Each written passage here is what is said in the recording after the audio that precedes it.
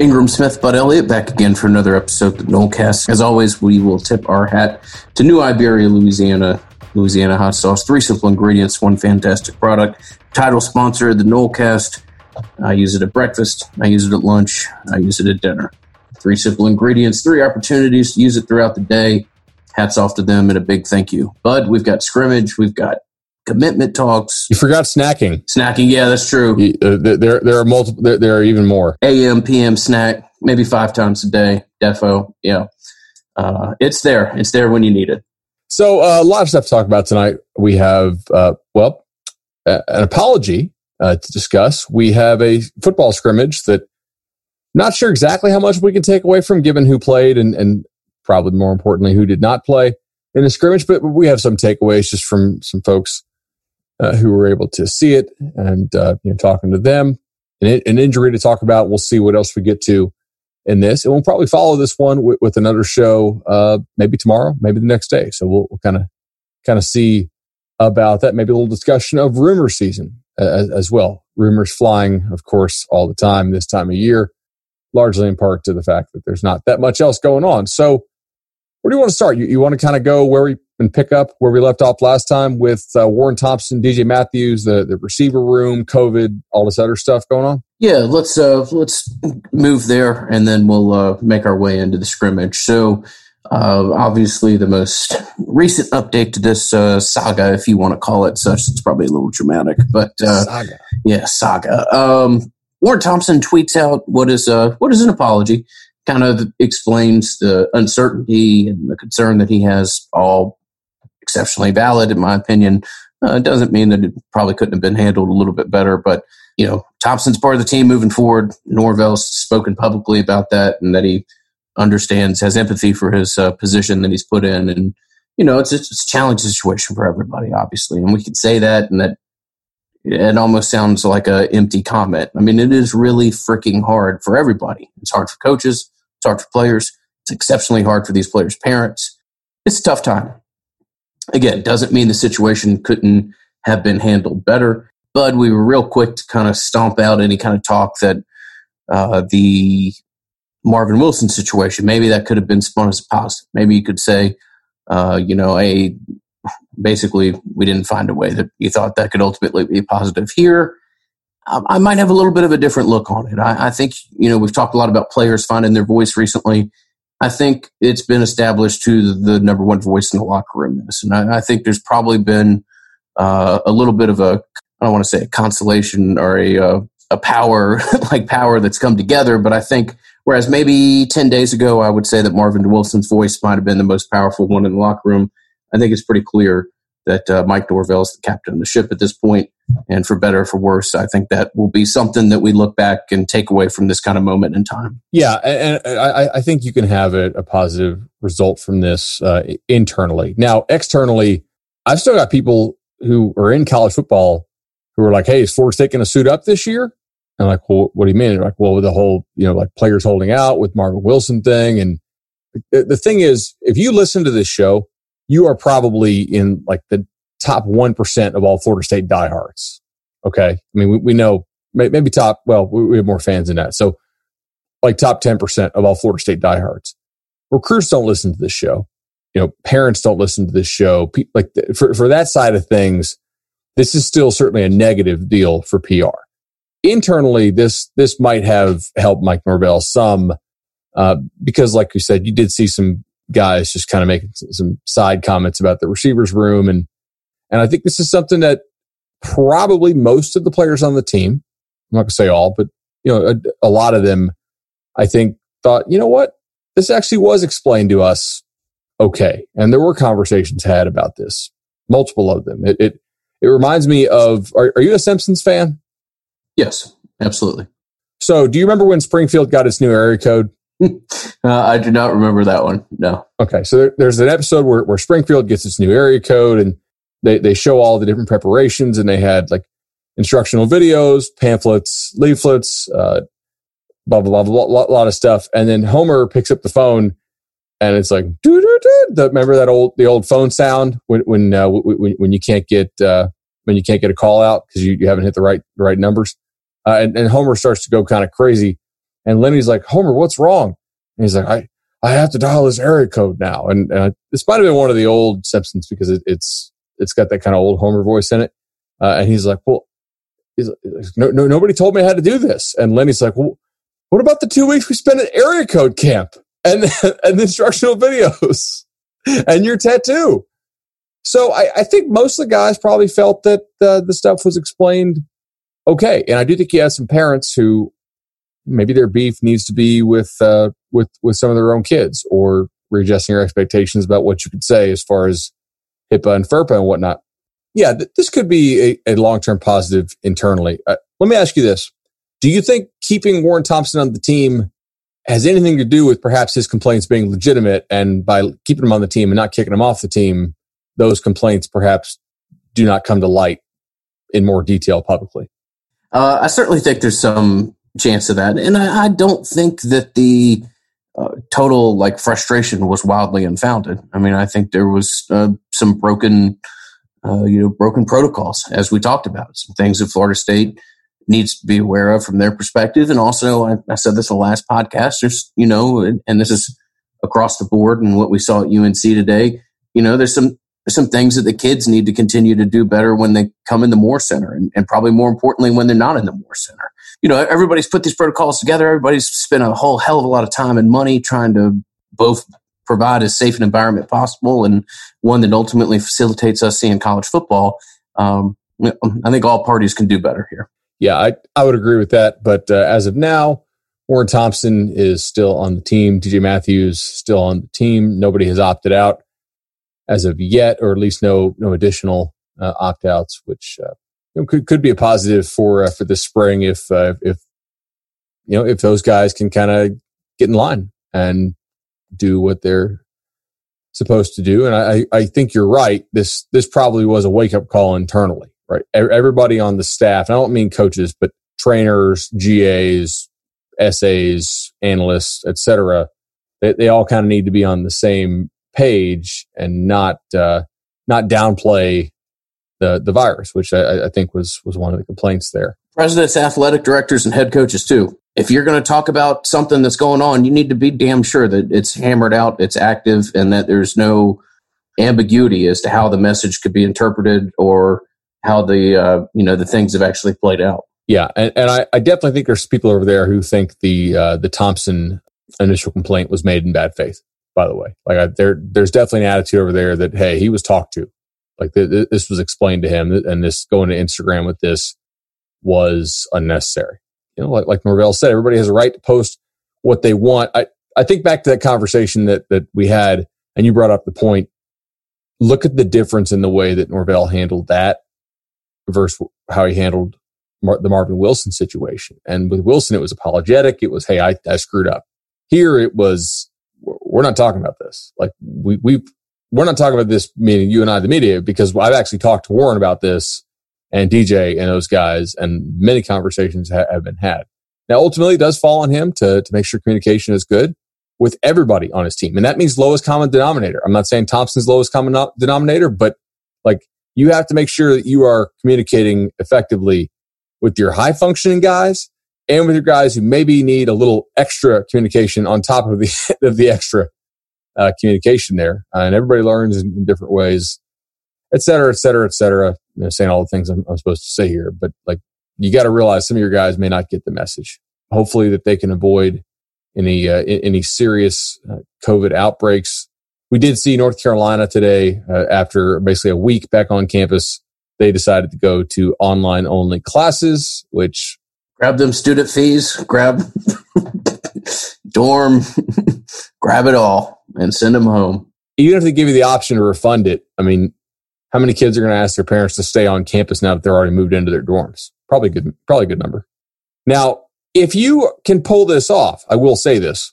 If you actually can pull this off and you just say, screw it, amateurism is not a thing, and we're going to go ahead and say it's safe enough for these guys to play college football, despite the fact that it's not safe enough for people to go to class on campus, then actually this could actually help you pull off a season, because of the fact that you're going to have a lot less exposure to other kids. You can sort of pull off a bubble without really having a bubble. So I do think that's this is not really on our show outline, but the broader discussion here, I think, is interesting. No, it's something that we talked about, and it's the idea that Clemson pushed their kids coming back onto campus as far off as they did was thought to. I mentioned this on the show. Was thought to try to limit the amount of students that are there, perhaps to give the locker room as much of a chance to kind of get the proverbial plane off the ground of the season and see where it goes from there. So UNC, it happened. Won't be the first place that it happens. It'd be interesting if it changes anybody's perspective as to if students can't be on campus, if student athletes can then participate. But we'll leave all of that worry and concern for a later date when we are more confident those discussions are being had again. All right. We will thank our friends at For the Table Restaurant Group, always proud to brag on Madison Social, madisonsocial.com/Nolecast, where you can grab a Nolecast shirt and a very attractive Nolecast hat, if I can say so myself. And also, I know we've talked about it recently, but big, if we're going to tip our hat to New Iberia, tip our hat to our friends at Central. They've reopened. They're back again. Great place to be able to grab all sorts of kind of assorted Italian favorites and as good of a pizza as you're going to find in Tallahassee. So keep them in the back of your mind. Maybe hit up Bad So for lunch and Central for a after lunch cocktail or something like that. And as always, thank you to Matt and his team. Great to see some of our listeners who listen to the podcast stop off in Tallahassee, particularly to go to Mad So grab lunch. That's fantastic. We appreciate your support and proud to be able to have a relationship with Matt where people can document things like that on social media where they have. Absolutely. I love getting that kind of feedback from them. So we had a scrimmage. It was a scrimmage. It was a scrimmage that, from what I understand, looked like a scrimmage where you really haven't had a spring of practices and you're installing a new system and you didn't really have much of a summer program compared to normal. But yet we still have some news. We still have some positive takeaways, still have a couple negative takeaways. And so we should get into some of these takeaways. I think we have a lot to discuss here. Unfortunately, the first bit of news is probably the major takeaway from this scrimmage as far as lasting impact as opposed to how they did, is that Brock Purdy's going to miss at least a couple weeks. I was told on Saturday or Sunday that Purdy was done with a collarbone. That was the text I got. And I was like, damn. But today, Mike Norvell said he'd miss a couple weeks. So, and didn't specify what the injury was. So perhaps it's not a collarbone, right? Maybe it could be a shoulder. Who knows? But certainly an upper body injury in that kind of general area. Brock Purdy, if you're not familiar, if you guys are folks who don't pay much attention to recruiting, Brock Purdy is a 4-star true freshman quarterback. Florida State signed him last year when Norvell and Coach Dillingham came on board. He is his brother, obviously, is Brock Purdy. So Chubba Purdy is the guy for Florida State. I think I might have messed that up when I was saying a second ago. I was going to let you just run with it until, but yeah. Yeah, I was filling out my CBS Sports /247 Sports All-America team before this call. So it's just kind of in my head. But yeah, Chubba Purdy does go down with the injury there. Ingram, we'll do a couple buy or sells throughout this show. First of all, we hope the kid gets better. He was having I'm not going to tell you he was like going to be the starter like that, but I do think that he had showed off some nice skills and he's still a nice prospect long term. Buy or sell, the Purdy injury being out for, let's just call it a month, locks up the starting job for James Blackman. Yeah, I think I'll buy it. I mean, it's hard not to at this point. And when you talk to people down there, they would refer to James as the quarterback, even prior to this injury, which I expect. I mean, you're going to do that for a kid who's been in the program as long as he has, and you're going to make somebody beat him, most certainly. But I really think, and not to take anything away from Chubba, that it ultimately, James would have been your the first guy to take a snap against Georgia Tech almost regardless. James is, I'm not going to tell you he's lighting the world on fire, but he seems to have made some progress.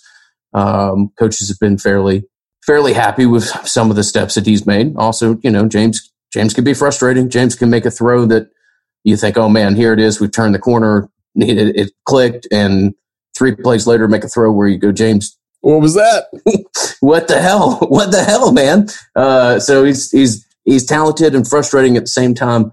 But yeah, I think he's your quarterback. I think he was going to be your quarterback, and I'll certainly buy the idea that he is all but officially QB1 at this point in time. I will also buy that. Obviously, Purdy gets a little bit of run early in the scrimmages. Actually, I think you can see it either in the photos or the video. I'm trying to remember, like, he actually had some work down there when they were doing some goal line stuff, which is what they did early in the scrimmage. Tate Rodemaker is, I think, your backup. Did you see anything in the scrimmage report about Jordan Travis? Because I didn't, and I found that kind of curious. Yeah, I didn't either. I think they're going to work Travis into the mix is the feeling that I say. I'm always hesitant about scrimmage reports, about what actually happened and what transpired. But that did stand out to me, certainly. I'll tell you that the guy I was talking to also didn't mention Travis at all. So I kind of wonder if he played in the scrimmage. So we'll see what happens with that. Your emergency quarterbacks are probably Travis J and DJ Matthews, I would think, with Ja'Kai Douglas as like your fifth emergency QB, perhaps. But yeah, I was told James Blackman, made some nice throws. We'll get into this in a second, but I guess we can actually jump into this part right now before we talk defense. Florida State was extremely limited at the receiver position, particularly at the outside receiver position. So Warren Thompson and DJ Matthews obviously did not play in the scrimmage. Terry played very little from what I understand. I don't think Poitier played, the freshman receiver. So like your outside guys, very limited there. So you're having to play a lot of kind of slot running back in the slot screen pass games.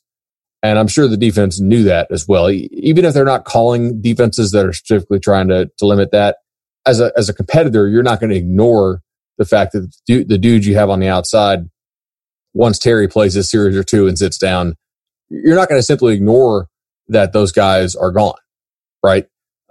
So I was told basically that was a limiting factor for the offense, for sure. So that's kind of interesting. And, I was like, okay, you get Warren back, you get DJ back. Do I think you can count on those guys? Do you think you can trust those guys? Not really. Can you get good play out of one of them maybe this year? I think you're just kind of rolling the dice and playing the odds, but certainly without the guys they had out, they're pretty short there at the receiver position. No, I mean, it's just human nature. You know your other team as well as you're ever going to know a team, particularly at this point in the place. And when you got walk-ons and kids that otherwise aren't going to really be pressing for time, it's just hard to not adjust a little bit as to what you're doing. You want to go into the idea. I mean, look, the defense was dominant. It's not unexpected. Doesn't come as a surprise. We've all seen some clips of, certain defensive ends abusing offensive tackles and everything else that's out there. Maybe we talk for 5 minutes about what we think's real. Obviously, it's impossible to speculate at this point, but we'll put some kind of filter on what, if anything, you can take away from the performance of the defense. And with the idea that at this point in the season, I don't care if you're playing sixth grade football, college ball, the defense is always going to be in front of the offense. It's just a more simple, just instincts, really. So it's always going to be the case. And then when you talk about the talent that Florida State has on one side of the ball and the talent that they don't have on the other, I think it's only going to be exasperated. So you know what I know is real? Legendary home loans, dude. Legendary home loans. Almost 80 Nolecast listeners have used Legendary home loans to get their home loan or refi. I did my home loan and my refi to those guys. Shannon and Chad are awesome. 844 FSU loan. It's knowledge of the industry. It's great conversation when you pick up that phone and call 844 FSU loan. It's the ability to get financing from a variety of different locations to be able to fit the loan to you the best they can. Look, it's a great experience. I mean, nobody's like, hey man, I love the mortgage experience, but they do a tremendous job of making it as pleasant as possible. 844 FSU loan, proud supporters of the Nolecast. Give Legendary Home Loans a call. All right, so let's go ahead and get into this about what is real, what is not. I was told that the defensive line was pretty dominant, and I think I kind of buy that for the most part. Like I buy a guy like a Robert Cooper. Obviously, Mike Norvell spoke about Josh Kando in pretty glowing terms, and I was told that Kando had a big day too. So I believe that. Of course, grain of salt. Who is attempting to block these guys? We know that the worst position on the team, really by far, is the offensive line. Additionally, tight end trying to block. That it's not like they have a whole lot of tight ends who are good at that. Cam McDonald, for all the receiving talent he has, is not that much of a blocker. We'll talk about Jordan Wilson in a second. So I would pump the brakes a little bit on the pass rush being dominant. But basically what I was told is the scrimmage had so many tackles for loss and pressures on the quarterback and sacks that, yes, the offense did have bright spots, but essentially the defense just ended a lot of plays before they could really begin. That's pretty much similar to what we've seen over the last 2 years at Florida State, really ever since you had all those injuries in the 2018 season. Yeah, I'm pretty confident this is a very good D-line, but is it going to be like a top 5 nationally defensive line? I think if you didn't know that Florida State's offensive line was really lacking and you were out there watching, you might come away thinking, oh my God, this defensive line is just incredible. Whereas it might merely just be very good. How confident can you be in this group? I mean, this is not the answer that I would like to give or that our listeners might appreciate. I really don't think you can take anything away at this point. I mean, if one of your defensive tackles shows quick hands and pushes Pope off the ball or something like that, then yeah, that's nice. And maybe you can build a little bit more confidence. There's so many pieces of the puzzle that are currently on that line that if Florida State wants to win, 5 or 6 games, really can't take snaps. It's not great observation that I'm given, but it's just the truth. It's the composition of the roster. It's the people that play the tackle position in particular. I just think we're going to have to see Florida State play another team before we can really have extrapolations about both the offense and defensive line.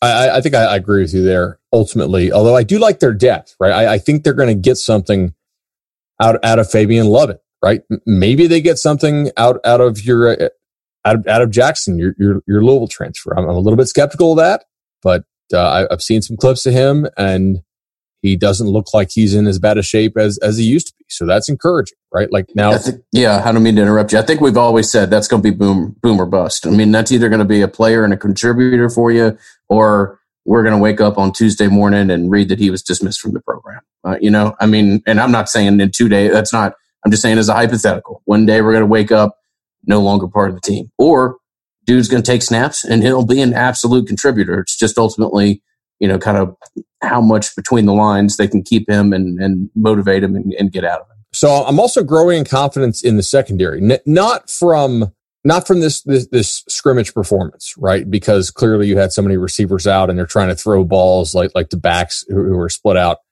in the slot. And that's not really that tough to defend for a good defense. But man, I hear stuff, Travis J. As somebody who covers recruiting in this state and sees these kids in this state, I really think as much as anybody else in the entire state, because it's my job and I'm all over the state. I know Travis J is a stud.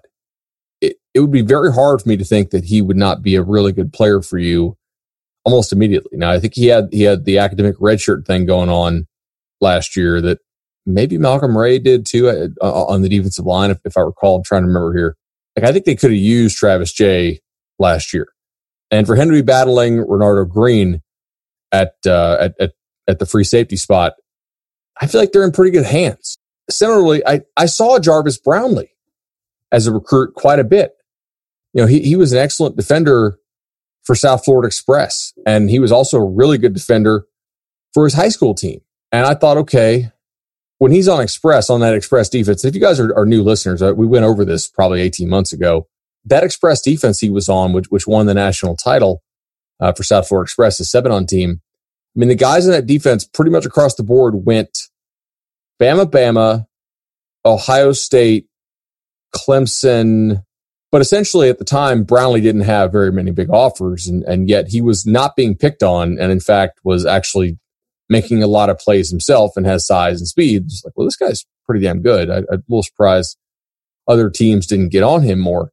Hear Mike Norvell talk about him, seeing him show up on the Operation Turnover deal that Coach Fuller puts out on Twitter when his defense gets a turnover, like that's encouraging because I really have real faith that guy can play because of how good he was in high school.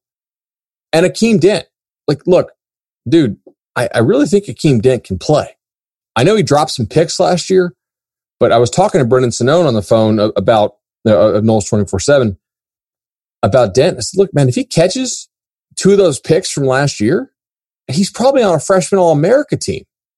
And like I don't think he's got terrible hands. I think he just had some really kind of poor interception catching luck last year. And you're talking about something with a very small sample of I mean, how many interceptable balls did he have to pick off? Maybe 5, and he just didn't come down with them. We haven't even said Asante Samuel's name yet. I think the Jones kid from Mississippi State is a guy who can contribute. We really like Miko Dotson as a floor player, I think, right? Like your FAU kid who led, I think he lead the Sun Belt, the nation in picks? I think he led the nation. I could be wrong about that. But and picks we've talked all about, you don't extrapolate a ton from that. But you probably don't suck, right? No, you got decent hands, decent instincts, and you made the most of the situations you were put in, certainly. We also haven't said Hamsa's name. Now, look, he's hasn't been playing. FSU put out video, like I think we're free to talk about this. FSU put out a video in which he was on crutches.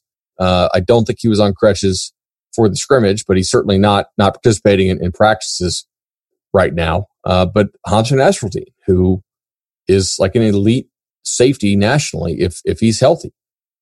We haven't even mentioned his name yet. I'll throw out another name, Jaden Woodby.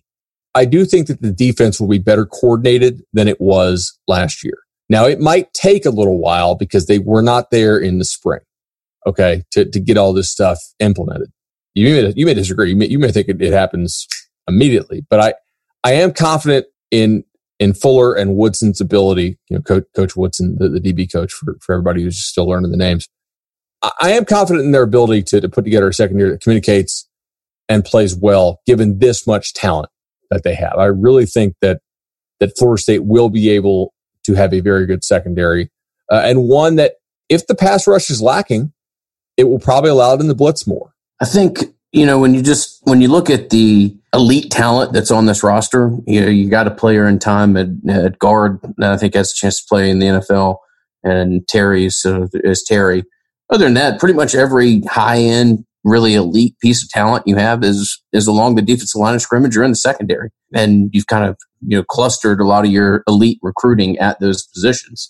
So it doesn't surprise me that some of the early results have been strong. I do think the 2 newcomers, the kid, the Dotson kid we talked about, the Jones kid from Miss State, have real potential to play and are going to be kids that are kind of immediately recognized. And that, haven't even talked about some of the other real elite prospects that have come in the secondary over the past 2 years or so. So I think it's going to be a really good defense. I'm trying to put a filter on some of my expectations and not just trash the past staff. I also think the staff was a little bit better than maybe it showed on paper. We were never really coaching to the defensive philosophy that paired with the defensive coordinator's background last year. It's just a bizarre situation. So, sometimes Bud and I laugh about what a coordinated defense will look like.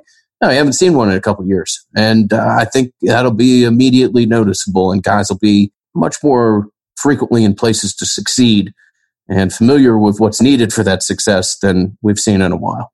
And look, we know that because of how efficient the passing games are now in college football, passing defense is the more important part of defense now. It's crazy because everybody always, like, what were you brought up on? Stop the run, stop the run, stop the run. Well, now we kind of know, all right, stopping the run's important. But if you can just be feasted on early downs with short passes like this team was last year at times, then the run game's not that important. And it's going to be damn hard to run the football on this team because you got Marvin Wilson. You got, assuming he gets back healthy, Corey Durden. You got Robert Cooper. You have True Thompson. You probably have one of, like, if I had to bet, one of Jackson Lovett Ray.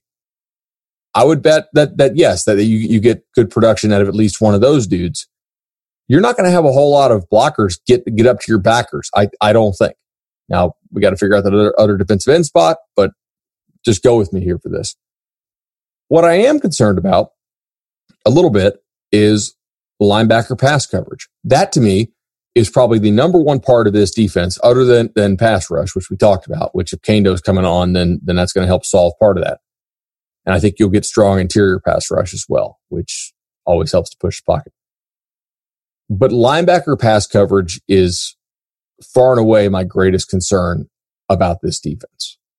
Because last year they got eaten up under the middle. It wasn't a whole lot of guys bombing them over the top. It was just repeatedly, damn, how did they complete that? How did they complete that? How did they complete that?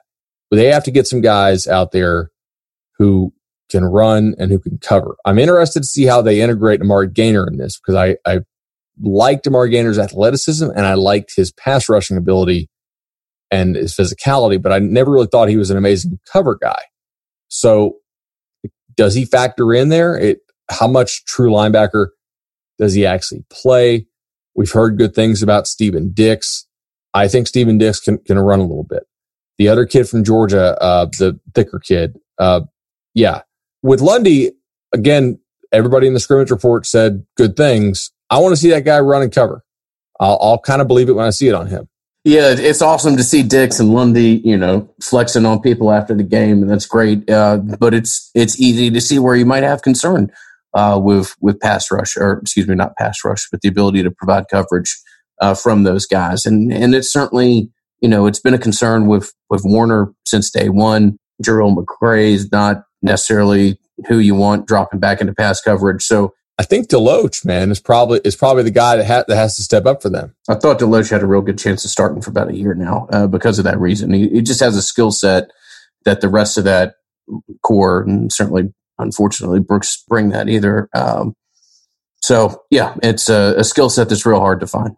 Then some more negative news from the scrimmage, unfortunately. I think that defensive report was pretty damn positive. And I will point out, by the way, there's not that many teams out there that you play who I'm real confident can light you up consistently in the pass game. I mean, Clemson can, Florida can, Notre Dame can, North Carolina can. But you do play a decent number of teams who, if they don't improve a lot from last year, probably are not going to be in a great position to take advantage of you. Like Boston College, Syracuse, that those type of teams there are not teams who I think can effectively throw the ball underneath on you on a consistent basis. So we'll have to see how that goes. But some unfortunate news. Jordan Wilson, your tight end transfer from UCLA, is out for the year with, I believe, an Achilles. He'll have to apply for a sixth year. I think those guys typically are getting those 6 years now.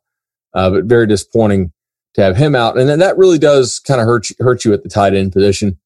You have Cam McDonald, who I think could be productive as a receiver. We'll have to see how well he blocks. But Wilson was a guy they were counting on to block for him. Now they're not going to have that. So what do you think the impact there is? Well, it's been a position that we've been real vocal about. The coaching staff had a lot of internal concern about. So I'm not going to sugarcoat it. That's a loss. That's one of the places that they look to address immediately, and that sounds like a season ender. So that's going to be problematic. Definitely, it's going to limit what you can do.